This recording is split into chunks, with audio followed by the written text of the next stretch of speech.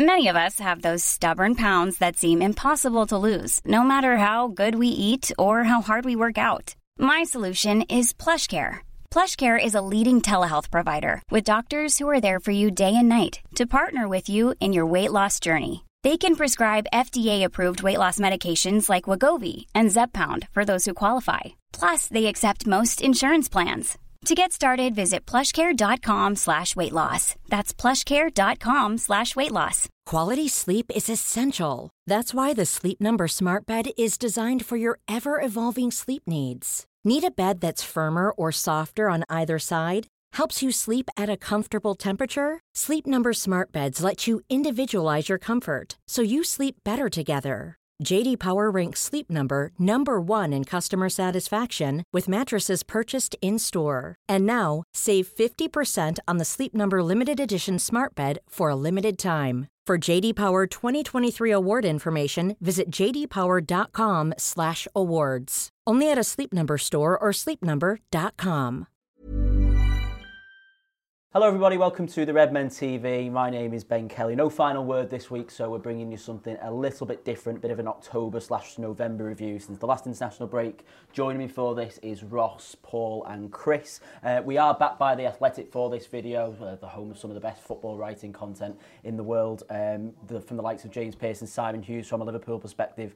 You can get a fresh special offer. We've got partnered with The Athletic right now. If you go to the athletic.co.uk/Redmen TV, you can get 30-day free trial and 50% off your annual subscription for no ads or pop-ups for a whole year. Sounds pretty good to me. But, gents, we've got... Thank you very much. Yeah.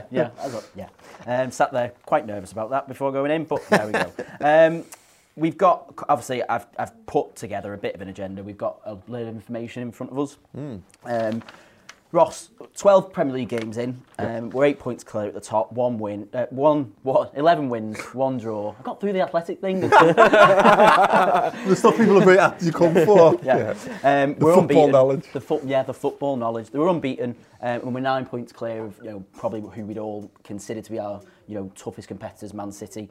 It's all going rather well, isn't it? Splendid, so yeah. Almost like I didn't want the international break to come. When you're in a rhythm. You never do. Well, no, but it's just, I think we got a lot better at it, but I think in previous seasons, we got an international break and we come back, we lose that rhythm, we find it hard to get going again. Particularly, I don't think we've been playing particularly well either. City in parts, Spurs, as you mentioned before, I think we've been great, but we've kind of been grinding out results. We get to the part now where I think you need to kind of do that again. It was a heavy fixture list for Liverpool and every other team. I think now it's about using our squad a lot more than we have been doing. I think we're trying to bed in Chamberlain, Keita coming back. There's other players that haven't had as much game time as Shaqiri. I think the time is to go and use all those players that we've got. It's really weird. I was thinking about some of the previous seasons when Liverpool have been at their best and what have you. It was inspired by a question I had about my favourite chocolate bar was, and I was reminded of the double-decker in 2013-14 and me and Chris's... What a fucking chocolate bar. Yeah, but not just in 13-14, it's continued its strong heritage. Yeah, but just not in my life. But the 13-14, we had a little routine, didn't we? And we had to go to the same shop and we had to buy the same things from the same shop and do the same things on the way down to Anfield. And we did we were building up towards the end of the season, we were talking about how we were like, what are you doing at home? What are you doing that is the reason Liverpool are being good? Like, what is it you've changed about your routine this season? What is the thing that you're doing every single game? Is it your lucky socks, your lucky pants, your lucky chocolate bar, all this kind of stuff? And I'm sure we'll get to that. But at the moment, the only tangible, if at all, impact I'm having on Liverpool being dead good is that I shout quite noisily at the matches I go to and clap my hands and I sing a bit. I don't feel as though this is built on luck for the first time. But for that, because of how the level that we're playing at, the players we've got, how good we are, you don't feel the need to have to draw those comparisons because in 13-14, it's like, well, really the squad, particularly at the back, we're not that good. So it must be something I'm doing. You begin to draw those conversations yourself. With this, it doesn't feel. You know what like it that. is? It's when you've got an absence of control in life. People look for higher powers and superstition and all that kind of stuff to try and plug the gaps between their understanding and what they're actually seeing around them. And I think that's the difference, is that I have complete faith, and I think most of us now do, in the owners and the manager and the players on the pitch, which is quite freeing in some ways. It's really boring in other ways, to be honest. Jurgen Klopp is that superpower that you're looking for? It's Jurgen Klopp. I don't know, I've got a big game t-shirt, like. Still. Have you? Yeah. It's 1-3 drawn 1, but the draw was away at Old Trafford. So it's still an unbeaten. We won a trophy. Well, we won. They didn't win a trophy. We did. So when it's the big games, I'm still wheeling them out. Yeah. So I'm not past that stage quite yet, even though I know I should be by now with this Liverpool side. So, look, I just love watching this Liverpool side, and we're not fucking superstitious anymore because we don't have to be. Because Jürgen, as Ross says, has got it. Despite just admitting that you are still superstitious. Absolutely. Can I bury that? Eventually.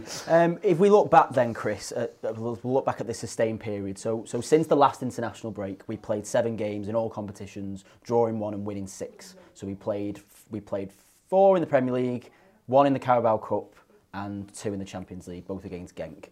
Ross has touched on there that obviously we're probably going to go into a period now where we are going to have to start rotating players, because what I've got written down for you is the total number of minutes per player per competition in the game, and I've discounted some players here. So Joe Matip played 90 minutes, but he's not on my list. It's 1 between 2, sorry. Joe Matip... Was it to save paper? It was fantastic. I know, well, there's a lot of paper.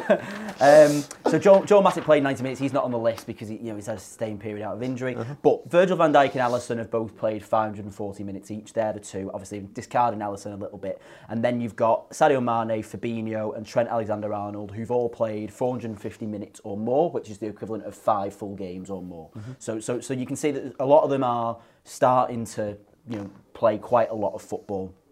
But as Ross said before, Chris, you've got some players now like Naby Keita, Oxlade-Chamberlain, Adam Lallana, you can see in the other competitions, not necessarily in the Premier League, are starting to get some minutes because obviously in this next period now of 14 games in 42 days, which again we'll come on to later, we're going to have to rely on them getting Premier League minutes somewhere. And, Oxlade-Chamberlain in particular hasn't started a league game since Newcastle. You would expect to see him start some over the next 14 games, absolutely. Oh, he absolutely has to.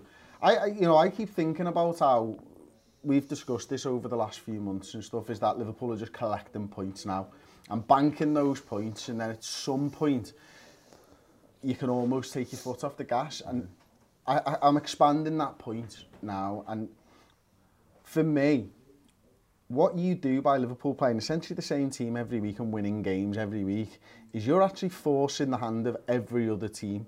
So is Guardiola able to put a rotated side out being 9 points behind Liverpool at any point? Is he now thinking, I have to get every one of my good players in every week just in case? So it's not just what Klopp's doing to these Liverpool players and stuff, and he will have to get players in, but what is he doing to the other teams? They're not going to be in a position where they're going to be able to rotate anymore, and he's going to kill their teams by just them going, well, I'm playing mine every week, and we're going to win games every week, and they're going, I really can't afford to fucking rotate any players here, boys. These guys are just going to win again. He's, and I largely agree. I think when you get to December, we talk about this all the time, everybody has too many fixtures in December. Yeah. So if you can just get yourself to a position, it's a stretch with the old analogy, I've used this on other shows. First advice I was ever given about getting drunk was off my mate's dad at New Year's when I was too young to be drunk, and he said basically wait till someone else first shows a sign that they're pissed, and then you're fine. And that's the thing with Liverpool, is that they're not rotating. They're going to reach a point where everyone has to rotate, and you'll find Liverpool rotate because there won't be a significant drop off, because if everyone's struggling, then Liverpool will be able to cope with it a bit better than the teams around. I think we're starting to see that in the trends set in this last period, because everyone's saying, where's Robertson getting his break? Where's Trent getting his break? And okay, Trent's not had a particularly great break in there. I think he's only missed 1 game of footy, and that was a Champions League game. Robbo's played slightly less minutes. They're not playing the Carabao Cup games. Yeah. I think you're going to start to see that creep in a little bit more, because with Milner, for example, Milner's got all his minutes in the Champions League in this spell. Mm-hmm. He'll play more games at fullback because we've only got 2 Champions League games left to play. Yeah. And once they're out the way, he'll need to play those games. Particularly if you beat Napoli. So the plan will obviously be, well, you beat Napoli at home, you then not necessarily play the kids, but you've got so much room to play about a bit more away at Salzburg. You can play that's where there'll be a key game of rest. Even the Napoli game itself, at this point you'd fancy us to go through. So you can drop in a couple. I'd fancy us to beat Napoli at home. largely with as long as you don't rotate too heavily, but you could probably get away with maybe playing James Milner in that game. You know, I don't think I necessarily have a problem with that. And then obviously nobody's going to play at Villa, which, you know, that's the Carabao Cup game, you know, on the way. All the kids are going to play there, and then you've got the World Club Cup as well. But Ross, if we just go back a little bit to some of the games, let's talk through some of the performances and stuff from the previous spell, because obviously it started away at Man United where we were quite poor, but it felt like, you know, we talked quite a lot this season about this Liverpool side finding different ways to particularly win games, but to get a result there, having played so poor, historically isn't something that we do at Old Trafford. And that, for me, was a real big, having beaten Leicester just before the international break with a last-minute penalty, that, for me, was another showing of the mentality this side has to go away at Man United, go a goal down, which we always do, not play very well. And in the end, actually, you know, we come away with a draw, which is a good result. We could have even won it. Yeah, it's just frustrating that the fact that we didn't perform that day, and again it comes back to having an international break and coming back and not being in full flow. I think he rotated because I think Lallana ended up playing that game coming on, and it was those substitutions that made a difference. I think we saw he went with his traditional front three that he does in big games, when I think people have been crying out for. I think it was him, Chamberlain and... Well, Chamberlain and Keita all came on. But that's when we started to kind of force it, and we got the goal. But I think you have to be careful who you choose. I think it was a good time to play Man United because they weren't very good. But also they willed in Sir Alex Ferguson to give them a motivational team talk, and he went down to trade and stuff like that. He's always going to do it, but it seems to be like a mental block at Old Trafford where we just haven't been able to do it. I don't think Klopp's won there in his time at Liverpool. But to get a point and not lose, I think, was massive, and then to go forward from that. That was the first point we dropped this season, for them to just go and carry on. But it's not just that game that they show they don't give up, they do it every week. Well, we got the psychological boost from that, because we finish that game. If that goes the other way around, if we lose a 1-0 lead, it has a complete opposite effect. Whereas it actually, I think it informs the games that follow it. It definitely informs the Aston Villa performance, you know, and how we responded to that. I think you're right. I think we've had this, and we talked about this a lot, because like we just shit the bed at Old Trafford, and I think until we win there, we're not going to see that we've broken that in any way, shape or form. But the fact that once we went, oh, let's just go for it and see what happens. We went for it. And we were miles better. Yeah, and and obviously Lallana gets the equaliser. So we got the real spirit of positivity coming out of that game, which is mad because we probably shouldn't have it. It felt a bit like a wasted opportunity at the time because we had all our 6 balloons ready and all that, because we were ready for a massive party, which it wasn't. But psychologically, the squad got to take something massive out of that. And, you know, I've heard it referenced in other places. We learned a lesson there that don't stop to celebrate. Draws aren't good enough.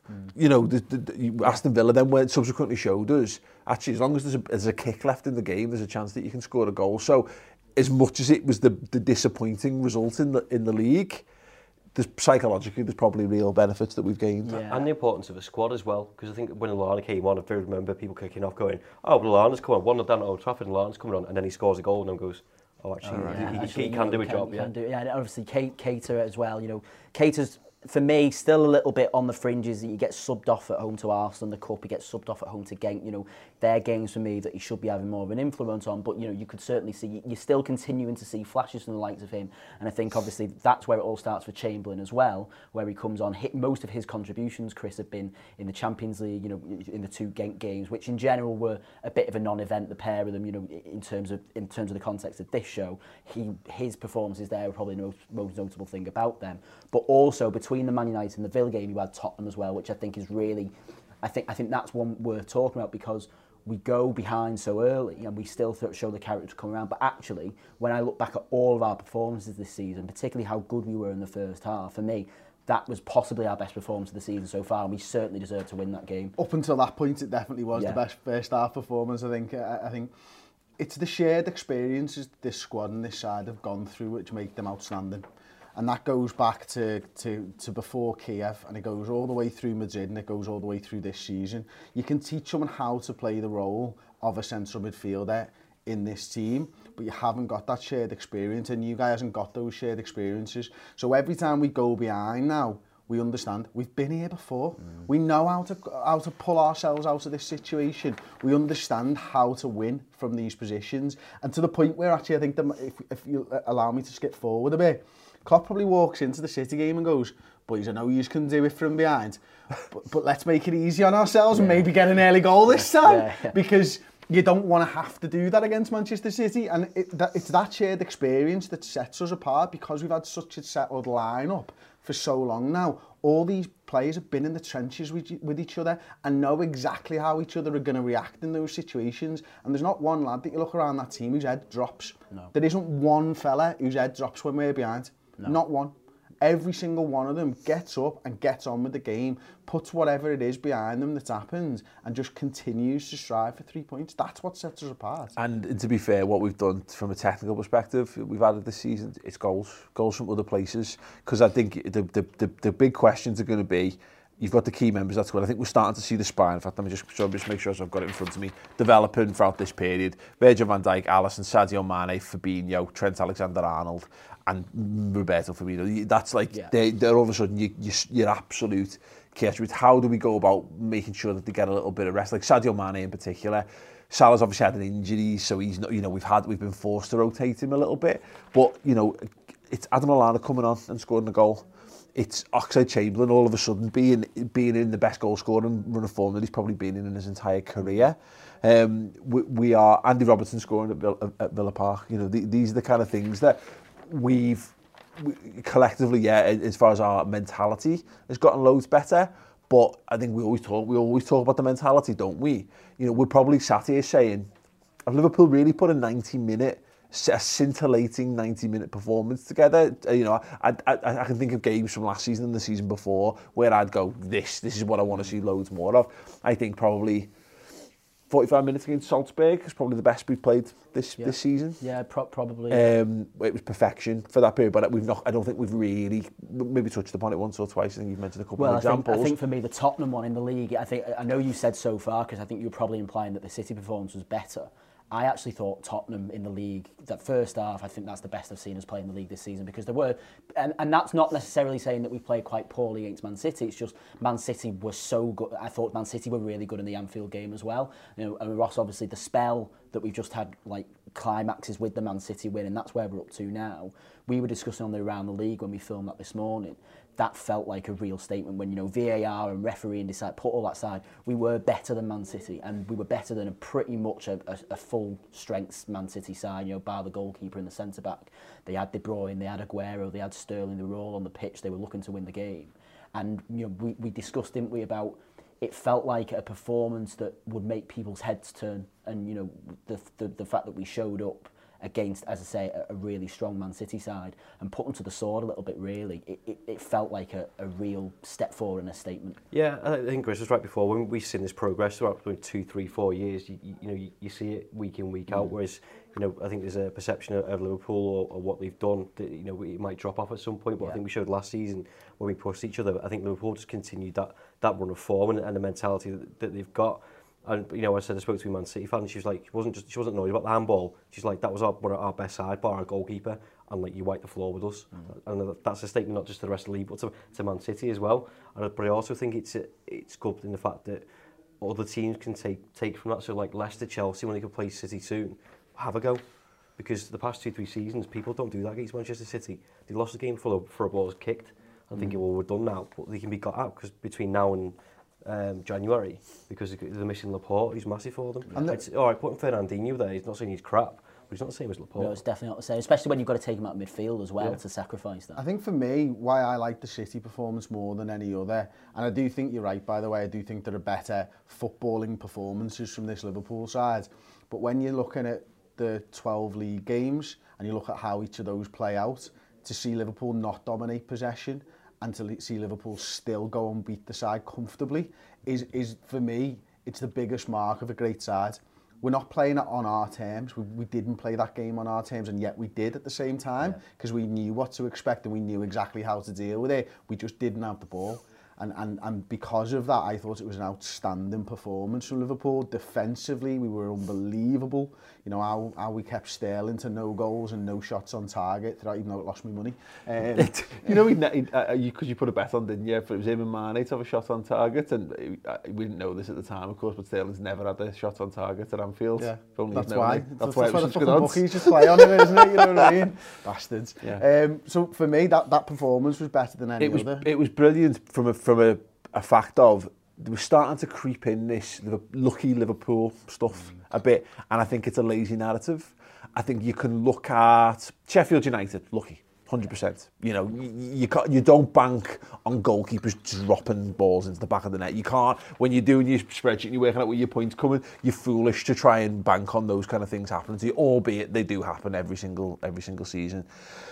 You could argue getting the late penalty against Leicester is a bit lucky, but I think on the grand scheme of things, given how few penalties Liverpool actually get, we were only getting. It's only fair that Liverpool start to achieve some penalties when we've got so many good players, we have so many touches in the box, etc., etc. And ultimately, it's a chance that we take and we score. It's not like it was a goal gifted to us by any stretch. And then Aston Villa, you know, we looks against us. Yeah, but we went and made that happen. We played till the death. You know, we scored good goals in that game to get them. We crafted good chances. So, and that goes back to my point about getting the goals from all over the place.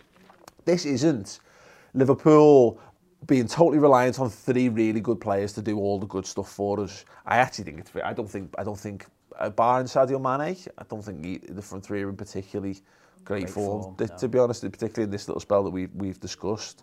So I think and that's why Man City's so good as we go into that. Are Liverpool lucky? Are we going to see all of this luck finally run out against the best team in the world, elect to Manchester City? And Chris is right, he's all right. We stepped up and we absolutely battered Man City. Is it luck though? Like if those goals aren't in the last minute and Liverpool still creating chances, you create your own luck in a sense, don't you? No, but that's what I'm. Well, that's what I'm. Yeah, But Ross, in the rest of football Twitter and the football world, scoring late goals is lucky.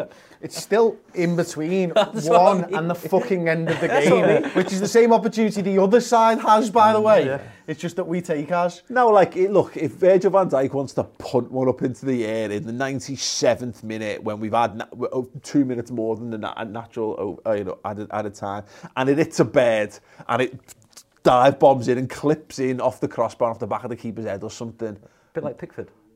You know, no, but I'll take that as luck, and I'll hold my hands up and say Liverpool have been lucky. But I think luck. When people say lucky, the vast majority of these people, we all know who we're talking about, opposition fans and all that kind of stuff. It's just jealousy. We've been there. No, I've been giving it to Man United. This luck is going to fucking run out at some point. Yeah. Hang on a minute, they've scored another late winner again.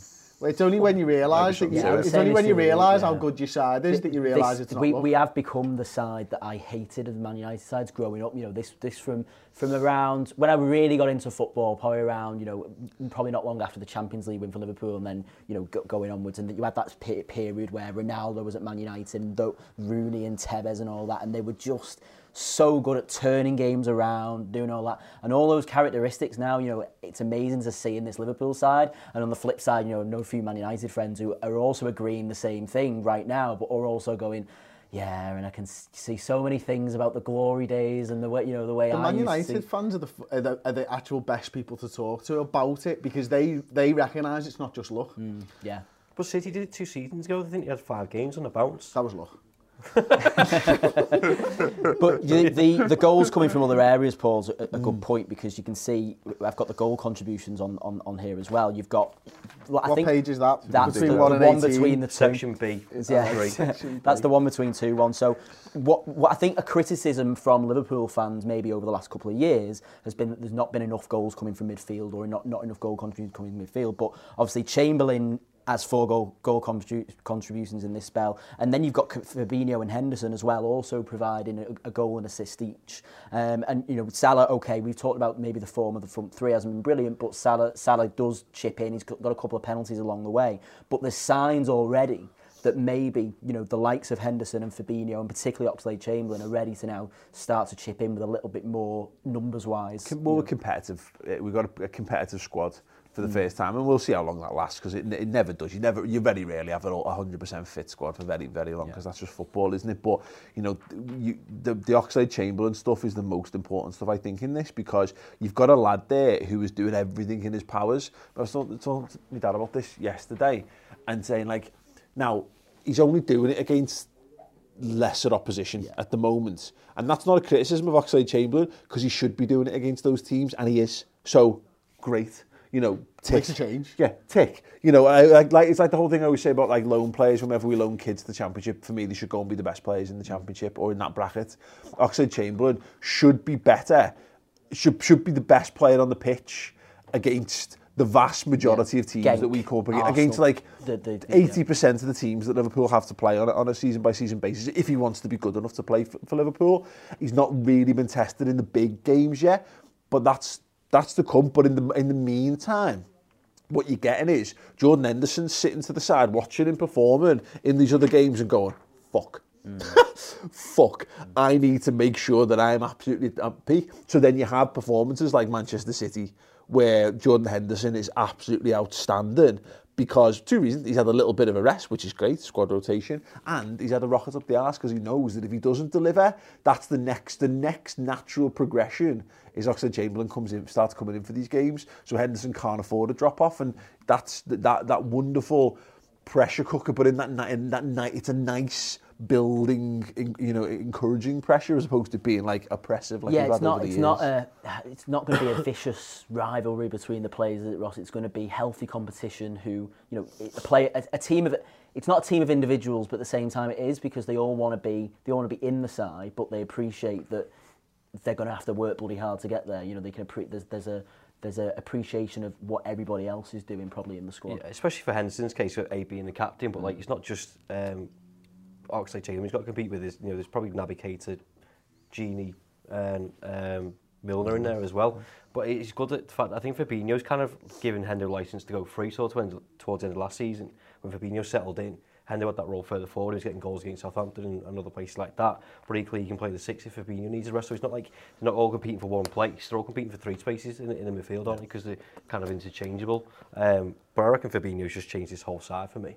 The fact that they can go forward, the people that you mentioned before, that are people that are getting goals. Robin and Trent can go forward a bit further because they've got Fabinho behind them. Gini and Hendo can go forward because Fabinho's behind them.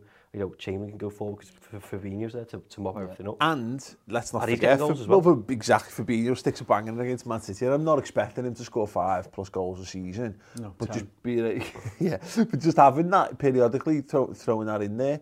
They're the levels to what we're talking about, and I've been saying this all year long. Really, I don't think we've seen the best of what Liverpool's best team looks like. We're seeing an actual evolution of that because again, if Oxlade-Chamberlain is capable of delivering these performances that we're seeing against the best, he'll make himself. It'll make it impossible for him not to be in those games because we're not that far removed. A year since we said Gomez has got to play right back against the good teams. And Trent can't play against them because of the defensive. We need to have the solid defensive thing. And now Trent plays against everyone because he's so good that you can overlook that you might lose a little bit of something going the other way. But what he gives going forward is so much more. And I still would say, look, we saw the first glimpses, didn't we, in this period of the Fabinho, Keita, Oxlade midfield. And it was bonkers at times. But like for the first outing, I think it was pretty, a pretty interesting experiment, a pretty positive experiment. Still stands to reason that we might yet, if both of those players continue their development, you might end up seeing that more often and in bigger games. All of a sudden, you've got 2 guys playing attacking midfield who can score 10 goals a season, and the rest of the world be damned when that happens. I feel like you're going to move on. Just before you do, if you look at the lads who are fringe players and who've got goal contributions. So Alex Oxlade-Chamberlain, 4 goal contributions. Divock Origi, 2 goal contributions. Adam Lallana, is that 2 goal contributions? Yes. Jimmy Milner, 1 goal contribution.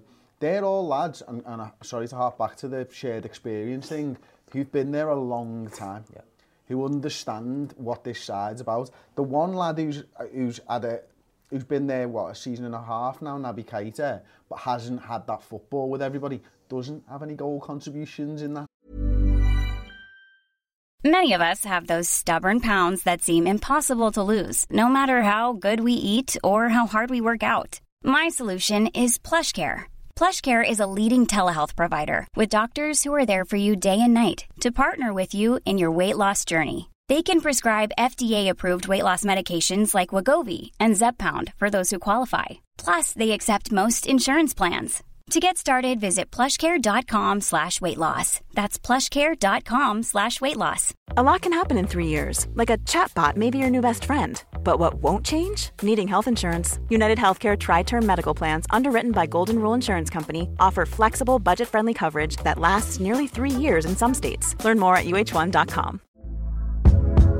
Hey there, it's Michelle Norris. I'm host of a podcast called Your Mama's Kitchen. When I travel, I'm usually looking for a way to find a taste of home when I'm not at home. And one of the things I love to do when I am at home is entertain. And Airbnb allows me to do that. When I was in California recently, I rented a house that had a great kitchen. And when we were sitting around the table, we were all thinking, we're in someone else's house. Someone could be in all of our homes as well. If you have a home, but you're not always at home, you have an Airbnb. Your home might be worth more than you think. Find out how much at airbnb.com/host. Time. You know what I mean? And I think that's important as well. So you might have more talented players on the bench than Adam Lallana to bring on against Manchester United. But he's been there and done it with everyone before. And he knows how they're going to play. Now, to be fair, I mean, look at the Naby stuff. I think we'd all agree he's the one who's the step behind everyone at the moment in terms of, you know, he just needs that game time. His body's not allowing him to do it. But in so many of those goal contributions that you mentioned, he's actually the pass before the pass. I think you look at like Adam Lallana's goal. I think it's him who plays it to Robbo, who plays it across. There's actually a few instances in that. So he's behind. But it wouldn't shock me to see us looking at this at the end of January. And we're talking about Keita with like a couple of assists and a goal or something from probably much improved minutes than this, but still probably less minutes than Oxlade-Chamberlain, etc., etc. Yeah, I mean, obviously Keita, he's played 228 minutes. I think for me, as I said, that the worrying performance for me, I say the worrying performance, that's probably a bit strong, but for me, having done relatively well away at Genk, I wanted to see more from him in the Arsenal game because, you know, Arsenal played probably a stronger side than us, but still not an Arsenal side. And they're really the Arsenal game and the Genk at home where he gets brought off in both games. I know he's still trying to find his feet, but, you know, again, after injuries and stuff, but they were performances for me where I was hoping that he would have just more of a grip on the game and a bit more influence, and we never really saw that. But obviously, we're going to move on to obviously looking forward because we've got a lot of games to come now, and you know, you imagine that he's going to get minutes on the pitch. And, I think, just on that, you're right. I think everyone's been a bit underwhelmed by Naby Keita. I think this social media temptation to put big labels on things at all times is a bit ridiculous, you know. And I think you're starting to hear what does he bring, or he's a flop, or he's a fraud, and all that. You're starting to be people who just make these big loud noises, probably just because they're a bit unloved and they need a bit of attention in their lives or what have you. But I've seen some positives. I think the most positive thing you can say about Naby Keita, and this is going to sound mad from a £50 million footballer, is that he's not been exceptional, but I also don't think he compromises what we do when you put him in the team. And at the minute, if the worst case scenario of Naby Keita is that you can give Gini Wijnaldum 1 in 3 games off, so that Wijnaldum's fit and functional and able to be at the best of his ability, then great. Yeah. Then absolutely fine. You know, this isn't the stage. We're not bringing Jordan Rossiter into a midfield for the sake of just bringing Jordan Rossiter into midfield or a Ben Woodburn or whomever that we've had. God knows how many other players we've had down the years. He's actually having a positive impact. I think we can all see it. He's a tidy footballer. But he probably just needs that. But it's what you want from squad players. Right now, he's a squad player. Yeah. What do you want? Yeah. It's a FIFA culture, isn't it? Do you want them to be better than your first teamers? Or, yeah, that's probably what people want. Yeah. But the fact is, our first team's pretty damn good. Yeah. It's doing all right on its own. So, I don't know, what do you want from a squad player?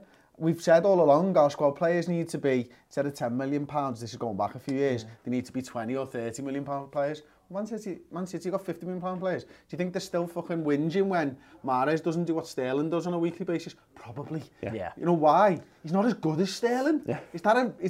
Otherwise, if he was better than Sterling, he'd be in the fucking side. Yeah. No, it doesn't make any sense. And you don't have a squad where everybody rotates every week because they're all at the same ability. It's a tough spell. The beauty is, of course, is we're not talking about a kid, an unproven kid, or a 30-odd-year-old lad who's, you know, he's either, you know, you've got no idea whether he can reach those levels, or he's had his best days and you don't know whether you're going to get that on the pitch anymore. There's so much room for development. His trouble is what he needs to do is put 5, 7 out of 10 performances in, but we're so competitive. And again, look at Alex Oxlade-Chamberlain is putting 8s, 9s and 10s in his limited opportunities, that it's, by comparison, he's looking like the weakest member of our squad, but fantastic. Absolutely fucking fantastic. If Naby Keita and Adam Lallana are the poorest performers or whatever you want, however you want to label it. It's not like they're playing poorly. I think that's the thing I've got to highlight with my point. It's not like I think he's coming on and he's having an absolutely stinking the place out and he's being dragged off the pitch. But just sort of respond to your point, Chris. I think you're right. He is a squad player. I don't know whether. Maybe I just had shifted expectations of what I thought he was going to do. Did. You know, and maybe that's what it is. And I think that as a result, your perception of what he's actually doing, maybe this is it. Maybe this is... Your perception probably is that Wijnaldum's not a £70 million player. Yeah. And I think he is. Yeah, true. True. I think that's spot on, isn't it? It's what we expect. This is what we're seeing. And again, I come back to this. Name a fixture that Liverpool could possibly have, and if you tell me Keita's starting in that game, am I asked? Are you asked? You know, you probably go ahead. Okay. You know, the worst you're going.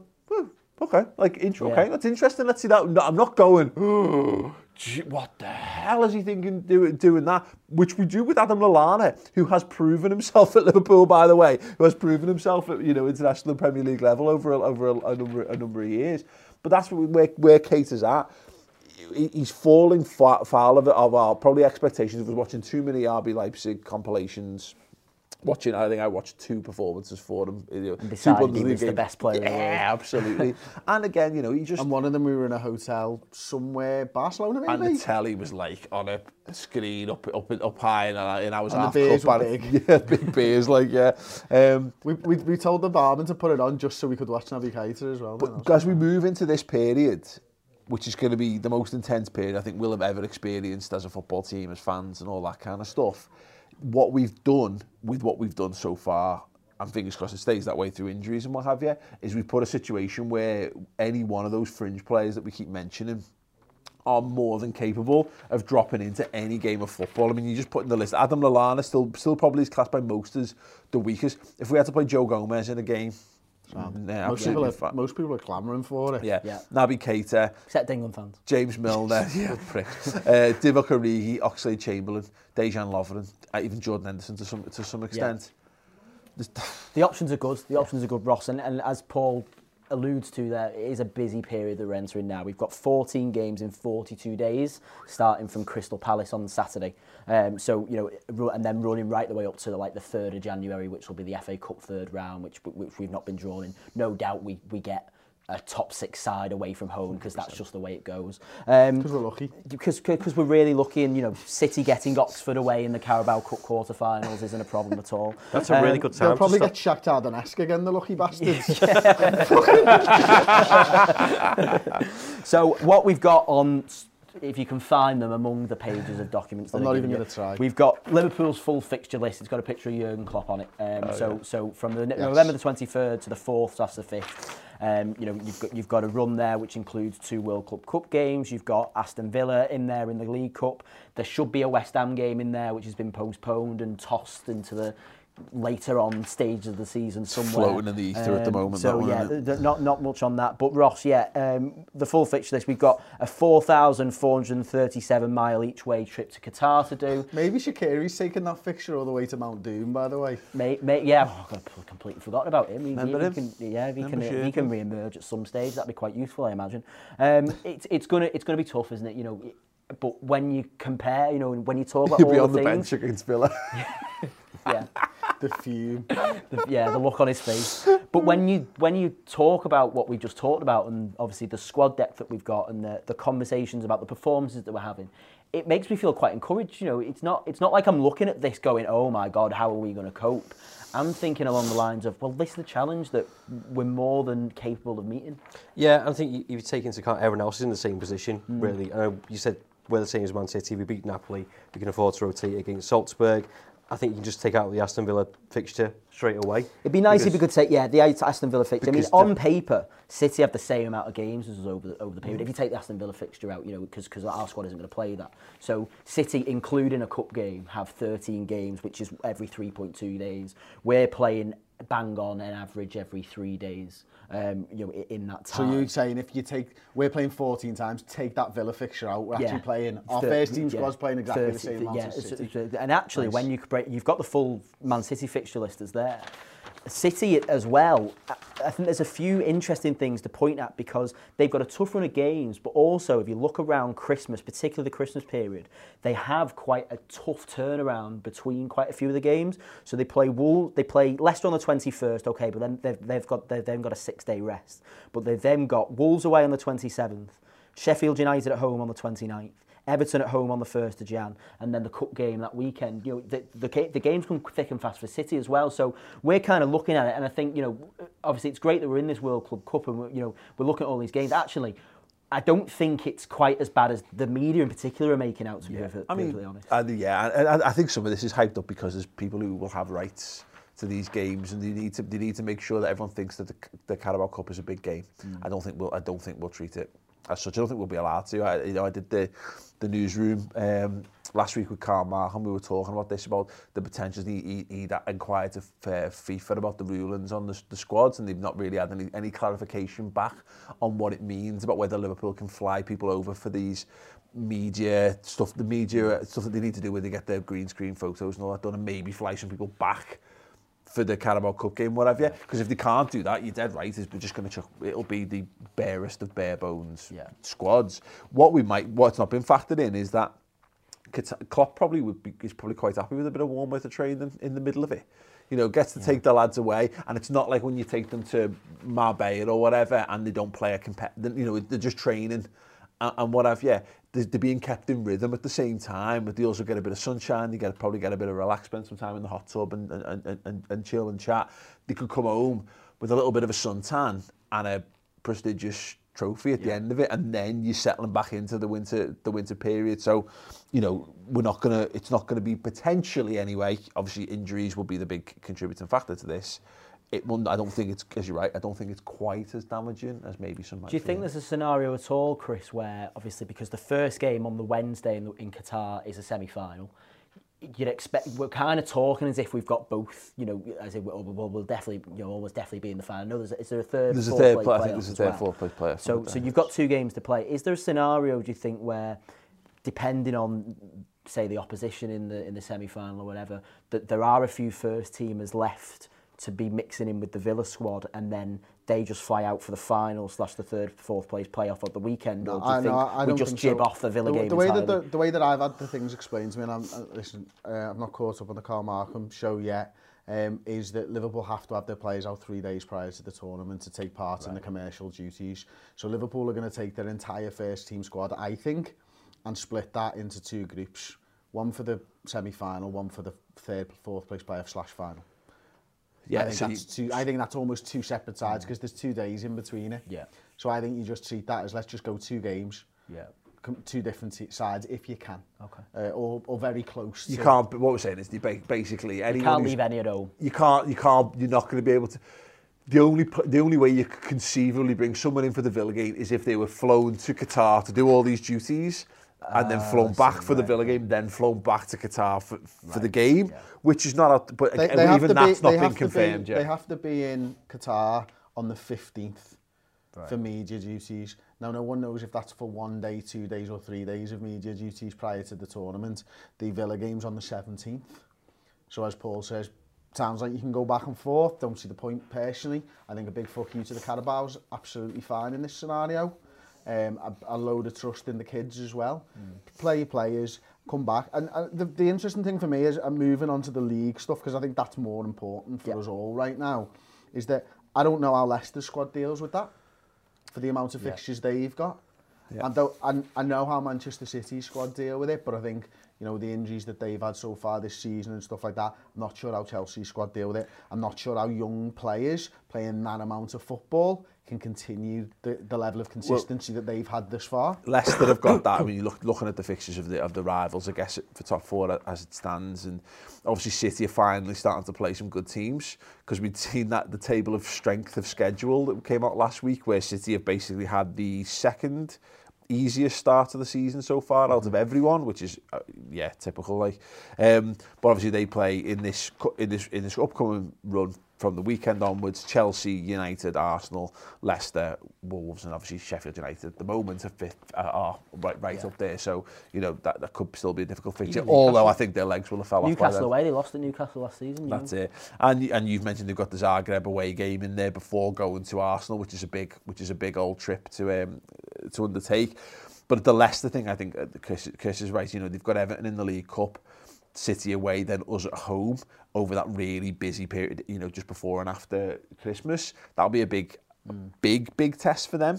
And I should give more credence to Chelsea. I don't know. I mean, they've got some tough games again, as mentioned, City, Spurs, and Arsenal in this spell. But I don't know. I think by the time you get to certainly when it comes to Leicester for me, by the time you get to the 21st of December and Man City play Leicester, you'll be able to decide whether or not, by that point, if Leicester are still about, you know, if they're still within a couple of points of City or even ahead of City, then at that point you go, okay, well, Leicester are involved, and they're, you know, but for me, that is a game there where you go, you reach that point and you can see you've had a busy period. They've got a chance to set the narrative for the season in that build-up, because you're dead right, because it's the difference between, are Leicester fighting for top 4, or are they fighting for the title, or are they fighting for the second place in the league or whatever? You're right. That's a fixture we'd have probably dismissed 3 months ago. And all of a sudden, you know, particularly given all the exertions and the fact that City will have played some big games in the build-up to that as well, you're right. Leicester could, if it's neck and neck at that point, Brendan Rodgers just sending them into that game going, it's got lads. An absolute chance to be neck and neck as well. I mean, Brighton away, Everton home, Watford home, Villa away, Norwich home are their fixtures before they meet Man City in the league. Yeah. I think they'll be there or thereabouts with Manchester City after when they come to play them. Yeah. And I think that puts huge amounts of pressure onto Manchester City as well. They could put a dent in their title hopes. They've already lost 3 games so far this season. Yeah. They could easily lose to Chelsea. And this is the thing for me, again, we were discussing on the Round the League this morning. My confidence about the league challenge going forward from a Liverpool's perspective is not necessarily that Liverpool aren't going to lose 3 games. I think, you know, it's feasible with the amount of fixtures going on and some of the fixtures we've got to play. Liverpool could go and lose 3 games, you know, but I still, when I look at Man City's run, I fancy them to lose more before we've lost 3. And I think that for me is at the moment where I'm sat there and I'm, you know, it's not done at all. There's a real busy period coming now. And I'm not saying by any stretch of the imagination that I think it's a done deal that Liverpool are going to go and lift this trophy. But I think, well, we go through that period. I wouldn't say Liverpool are going to win 14 games out of 14 games, but Manchester City certainly aren't, especially with the fixtures that they've got. You know, when you compare the league run that we've got and compare what they've got, you know, we've talked about the ease of the run that Man City have. On paper now, we've got a pretty much similar story. You've got your likes of your Brightons and your Watford at home. You know, you've got Bournemouth away, which historically over the last couple of seasons we've done quite well at. These are the types of games that I expect us to be winning. City, meanwhile, have got to go to Arsenal, got to go to Burnley on a midweek game. It's tough. Can I just do the 100-point watch segment of the show? Go for it. So to get to 100 points, Liverpool need to win 20 and draw 6 of their remaining 26 games. Or another way round, win 21, draw 3, lose 2. Take that. To get to 100 points for Manchester City, win 25, lose 1. Yeah. I think for me... That's a fucking big ask on the 100-point watch. But they're capable. They are capable. Because they go and win 18 of the last 19 games last season. But Liverpool are capable of doing win 25, lose 1 as well. This upcoming weekend, I think, is so massive to all of this. Like, because of the way the fixtures have fallen, you know, Liverpool on paper have the easier run of opposition teams. It goes back to the strength schedule table and what have you. That, you know, our next 5 is ranked as 19th most difficult, and then the remaining season is ranked as 18th. We've given ourselves the best possible position in this. City going up against Chelsea at the weekend. Palace, we've ridden our luck a couple of times at Palace in recent years, late winners, all that kind of stuff. Because of all that brilliant work we've done, just psychologically having another ground out win to get us over the line on that.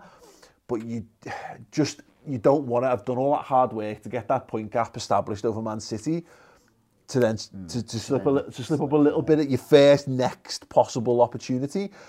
But you know, if you can go and no matter, because I think City will beat Chelsea, if I'm honest, but they'll have to exert a lot of energy to do it, I think, because Chelsea will go and look to give them a bloody nose. I don't think Chelsea will come and park the bus. I think they'll go and swing for them.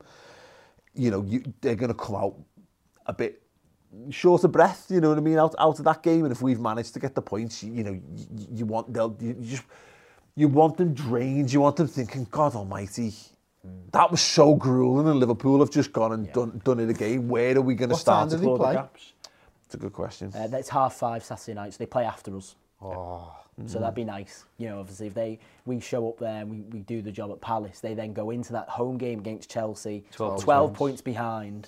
And Chelsea, as you say, the last couple of seasons, Chelsea really haven't bothered showing up at Man City. Last season, I think it was 6-0. The season before that, Conte showed up, parked the bus and lost 1-0.